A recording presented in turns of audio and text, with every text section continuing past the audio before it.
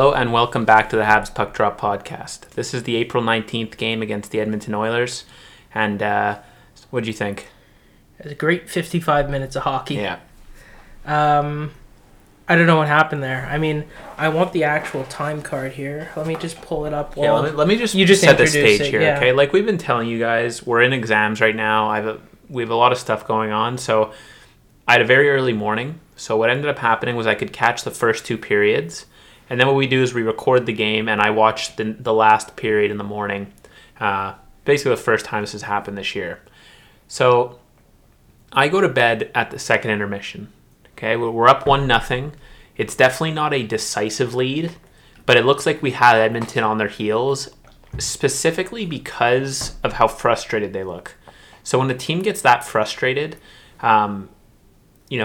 that usually means that their plays are going to collapse, and especially with a team that relies on power play minutes as much as Edmonton does, and we were somehow surviving.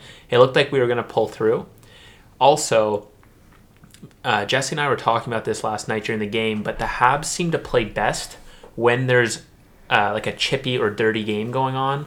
So we play well against rivals, okay, and that's the reason why we haven't been playing great against the Winnipegs, the Calgarys, the Torontos, because surprisingly, we haven't really had a rivalry in the North. No. I thought especially with this season, we were going to develop this huge rivalry against the Leafs. We were going to develop this huge rivalry against Ottawa.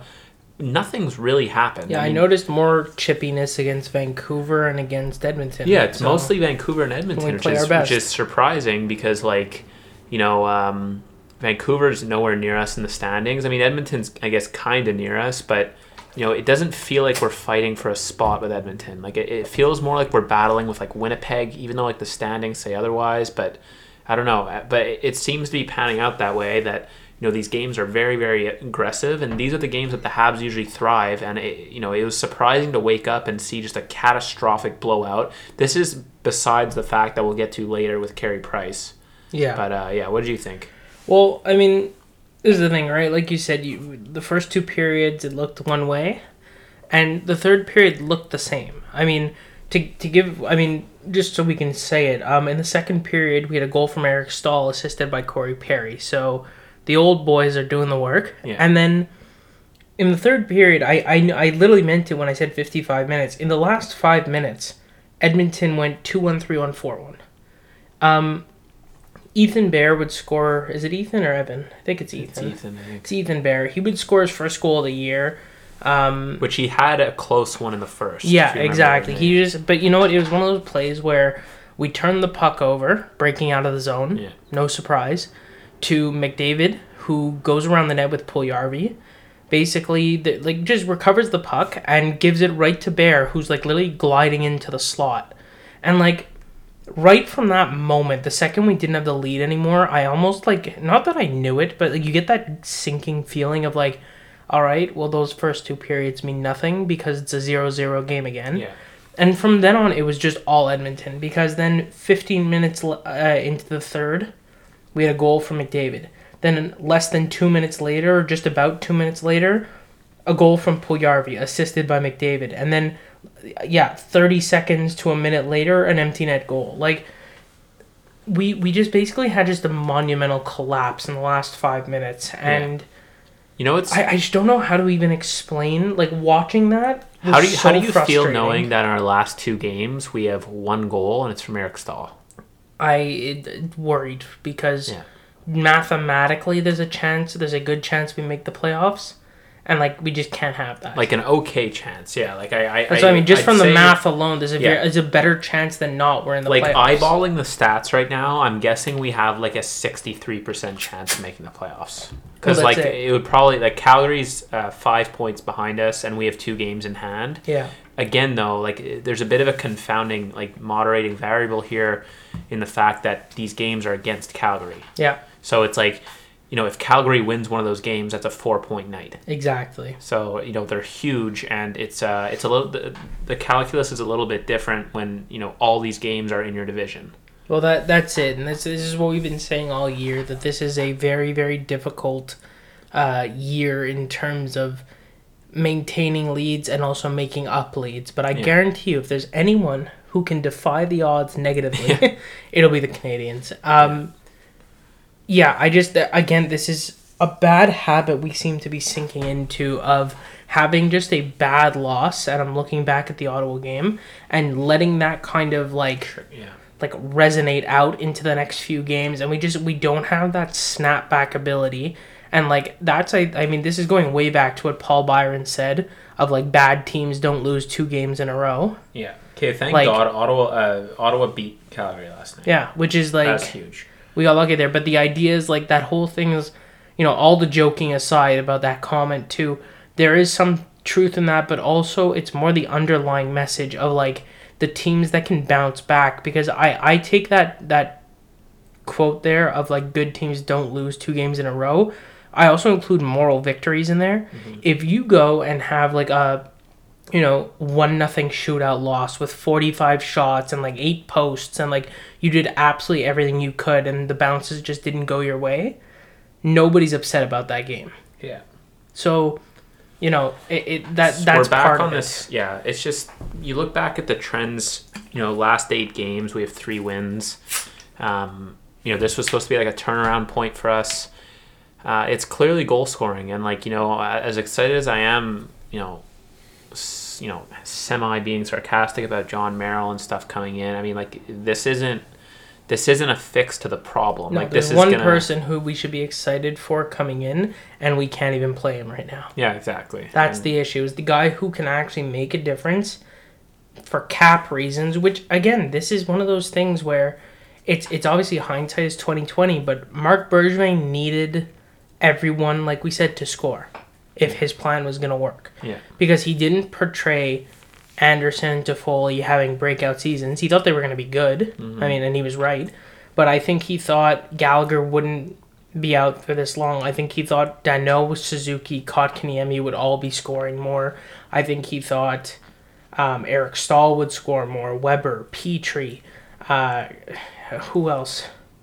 There's so many he just expected everyone to score more than they are. Yeah, and like you know what? I'm gonna look at some guys to pick on here. This will kind of, take off a bit of our discussion on our long format podcast, but this is a good time to bring all this stuff up. Like, when do we give up on Jonathan Drouin? And like, I know I pick on this 2 years guy, ago. but he is so bad for this team. Okay, like he now has 2 goals and 21 assists. Yeah. His last point, he's on a 3-game pointless streak.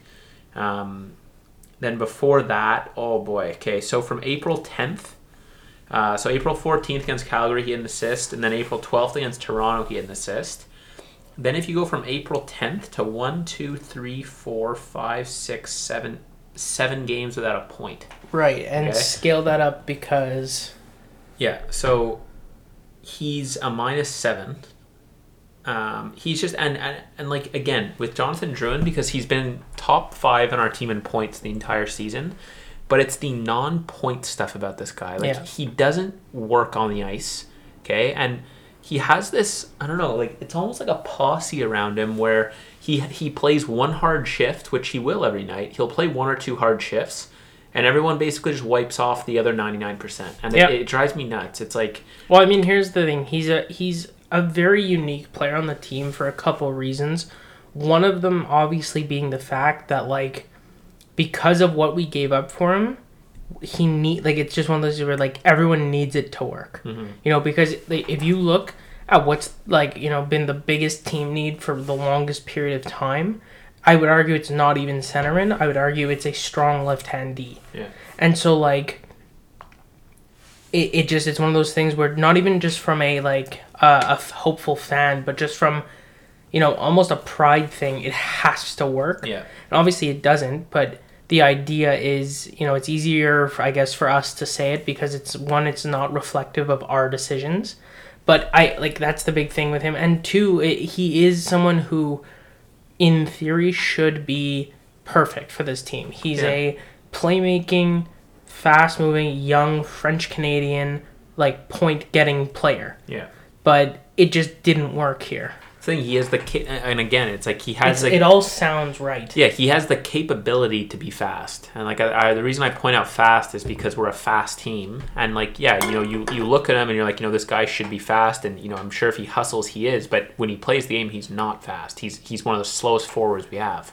He That's what I mean. Around. His actual physical skating speed when he has the puck is faster, but he's lazy. Yeah, he's lazy. That's the thing. It's a lot like so many previous Habs players that I could just go on ad nauseum about, but it's just none of them worked out for us. So I don't know why we keep doing this, but him and the fact of the matter is we don't have anyone on our team who's even remotely close to like a point per game. And like honestly, that's what it comes down to. Is like you look at these teams, and if you're gonna score by committee, we need at least a bit of a bimodal distribution here, and like we have none. We have basically like a normal that's centered around like 18 points or something like that. Well, it's that, and it's also like our point leader. Who do you? Well, you obviously know who's leading in points, but how many points do you think Toffoli has? High 20s? 32. Okay. Okay, low 32 30s? in 40 games. Then it goes to Petrie with 30 and 43. Then Suzuki with 27 and 43. And the reason why I point that out is because those top three players, okay, like they're not game breakers. No, that's the and big also thing. They're particularly having a bad latter half of the season. Well, that's it. And I think there's also something very important to highlight here too. Like every night is someone else's turn, which is the issue. If like scoring by committee, I'm going to go back to just because this has been preached to us by the organization a million times, means that let's say one player from each line scores every night. Not one player from the team scores every night. So, if Tatar, Anderson, let's assume a healthy lineup, Tatar, Anderson, Byron, and Stahl scored last night, that's every line getting on the board. It doesn't mean like I need specifically, because I feel like a lot of people misunderstand, like when we say like scoring by committee means everyone's scoring. I obviously don't think there's going to be 12 goals a night. I mean, every line is contributing. So Tatar, Deno, Gallagher maybe goes out and gets a goal or two, and then Suzuki's line gets a goal. Kotkaniemi's line gets a goal. Evans' line maybe puts up an average of, let's say, like half a goal per game, and it averages out to one goal from each line night, and you're in that 3.5 to 4 goals a game like we were at the beginning of the season. That's scoring by committee, and that's a high-scoring offense. Yeah. But the idea is, like, we end up happening is we get these games where basically you get one player who scores, and like, look at our last few games here. Last night, Eric Stahl scored. That was it. The last game we played, we lost 4-0. No one scored. The game before that, we won 2-1. Both goals were from Toffoli. The game before that, we lost 4-1. So one goal from Brett Kulak. Like, we're talking 4 games now. I'm actually going to keep going back until we have more than one goal scored. I just want to jump in here before we go into that. Okay, even our. I'm trying to think how screwed we'd be if these players that we took in the offseason didn't have like above average years. Like Toffoli and Anderson, Toffoli more, okay, like he's not gonna repeat this. He may, okay, but I'm just saying it's definitely he's on the the high end of his capability right now. And even then we're playing this badly and we're not scoring. And this is besides the fact that, he had a very good. He's playing fantastic. Like, that's the thing. I hate ripping on this guy because, like, he's doing above and beyond what we need him to do. But at the same time, he has 2 goals in 10 games. Okay, we need more from everybody. And they came in the same game. Yeah, and they came in the same game. Like, we need more from everybody. And I find we're doing this thing where we're relying on players right now that we can't afford to rely on. Like, we're relying on Corey Perry. Well, that's it. I mean, like, we can't rely on Corey Perry because when we do that, all of a sudden having Corey Perry isn't an advantage. Like, having Corey Perry as an advantage is only an advantage when he's like that sneaky bottom 6 guy that'll throw a goal in every few games. Yeah. But not when like you need Corey Perry to score, which is how it is right now. Well, no, exactly. And just to finish off what I was saying, it's running our power play. Well, yeah. It's like the game before that was the first game we had multiple goal scorers, and we won 4-2. However, Tatar had 2 of the 4 goals. Like, it's still, we just, like, everyone seems to have, like, again, it's almost like their night. Yeah, and you know what? I was laughing, too, because I was talking about it today. Like, when I say that we have those, we're shut out, then we score 7 goals. Yeah. We never even score 7 goals anymore. No, we get shut out. Like we get shut out. Then when we score 1 or 2. Yeah. Then we get shut out again. We score. Maybe it's a big one. It's a 4-goal night. Yeah. Okay, because someone's playing like shit. Yeah. And then and then we lose. But we'll do that against teams that it doesn't matter standings wise. No. You know what I mean? Like we'll do that against a Toronto or something like that, where we're not chasing Toronto anymore. That would have mattered in February, but I don't think it's even mathematically possible we could overtake Toronto right now. But we'll do it against Toronto, but then get shut out by an Ottawa, or lose 1-0 to Calgary, or it just. That's it, right? And it's we can't step up. We also are, this is something we were joking about before we started recording, but, and this is we're gonna jump into this, but our core that we've built is very injury prone. Like it's kind of like everyone praises Bergevin a little bit for how deep the team is. You'd need this many reserve players if all of your stars habitually get hurt. Gallagher, Weber, Price, which is where I'm segueing into this. Once again, Carey Price left the game over what seemed very, very minor. Yeah, which honestly, it was definitely goaltender interference, without a doubt. Well, yeah. But not according to Craig Button the first few seconds, and then he corrected himself. But again, if you look at that from a non-sports perspective, or from a sports perspective, it's clear that Carey Price exaggerated a little bit to get the call. Yeah, he went with him. That's what you're supposed to do. I mean, that's smart on Carey Price, but it wasn't a hard hit. Okay, he nudged him, so he lost position. It was essentially a light brush. So I know injuries. Injuries don't always happen when with a specific amount of force. Sometimes you can just turn oddly. Yes. Okay, but again, that's pretty fragile, and especially just coming off of an injury, which apparently is not related. It's a completely different injury. Well, yeah, I mean, the report that came out was that he's now officially out for a week with concussion symptoms. You're kidding me. Yeah. That's a concussion. So I'm sorry. No, but see, that's the thing is it says I misspoke. It's not concussion symptoms. He's officially ruled out for a week as he is in concussion protocol. Okay, because they said upper body injury. Yeah, and now I'm saying this is we're recording this in the mid-afternoon, and this report has Carey Price going. Carey Price to miss 1 week, is in concussion protocol, which means he showed one symptom, which could be a concussion, and they immediately put him in. Now, I personally think that this is kind of the manipulating the bureaucracy a little. I think the Canadians know they will be on a playoff spot with a decent amount of certainty, and they're basically saying, let's get Carey as much rest as possible. They talked about it on TV too, how he took a little extra time. He was ready to go around the 9-day mark, and he took 3 extra days, to let Allen play and just get fully healthy again. Okay, but I think he's taking time off for any reason possible. Yeah, okay, but this is what you do in that case. Okay, you just don't play Carey Price. Yeah, exactly. You don't have to fake this injury. Okay, which is honestly unethical. I'm not saying they're faking. I'm just saying they found a way to maybe get him on also the IR list, which helps the cap. Yeah. It again, these are the little things that if this was the difference between do we not play Carey Price next game because he's still resting, or can we put him on short-term IR, get a bit of cap relief, and maybe Caulfield plays while he's gone.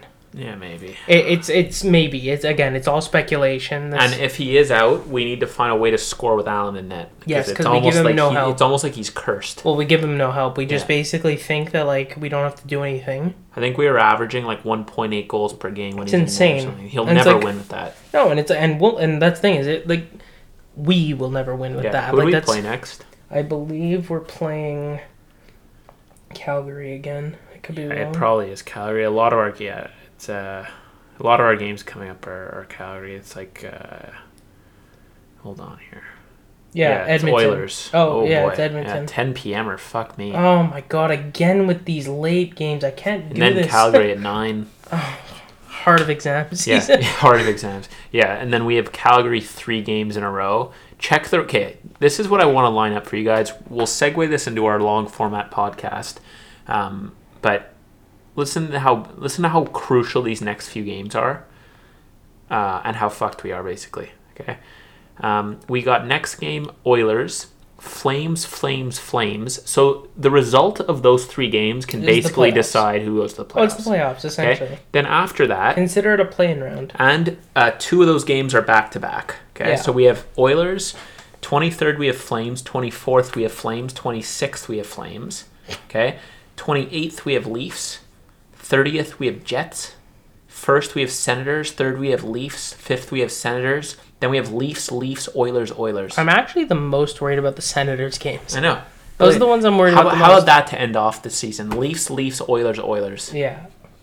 Like, we got to really pull it together. And, like, if you're right about that, the short-term IR thing, to pull up Caulfield, like, rolling the dice a little bit there. Well, yeah, I agree, which is why we don't know for sure. It's, again, like, I'm basically trying to think of any reason. Pissed me off too, because Carey looked like he was like on yesterday. Yeah. For the first period there, he made some big saves, really in position, and then they'd go put in Jake Stink. Yeah, although he played great. I just, again, it's insane because like the goals themselves were also just with those goals, and it's like, okay, first one.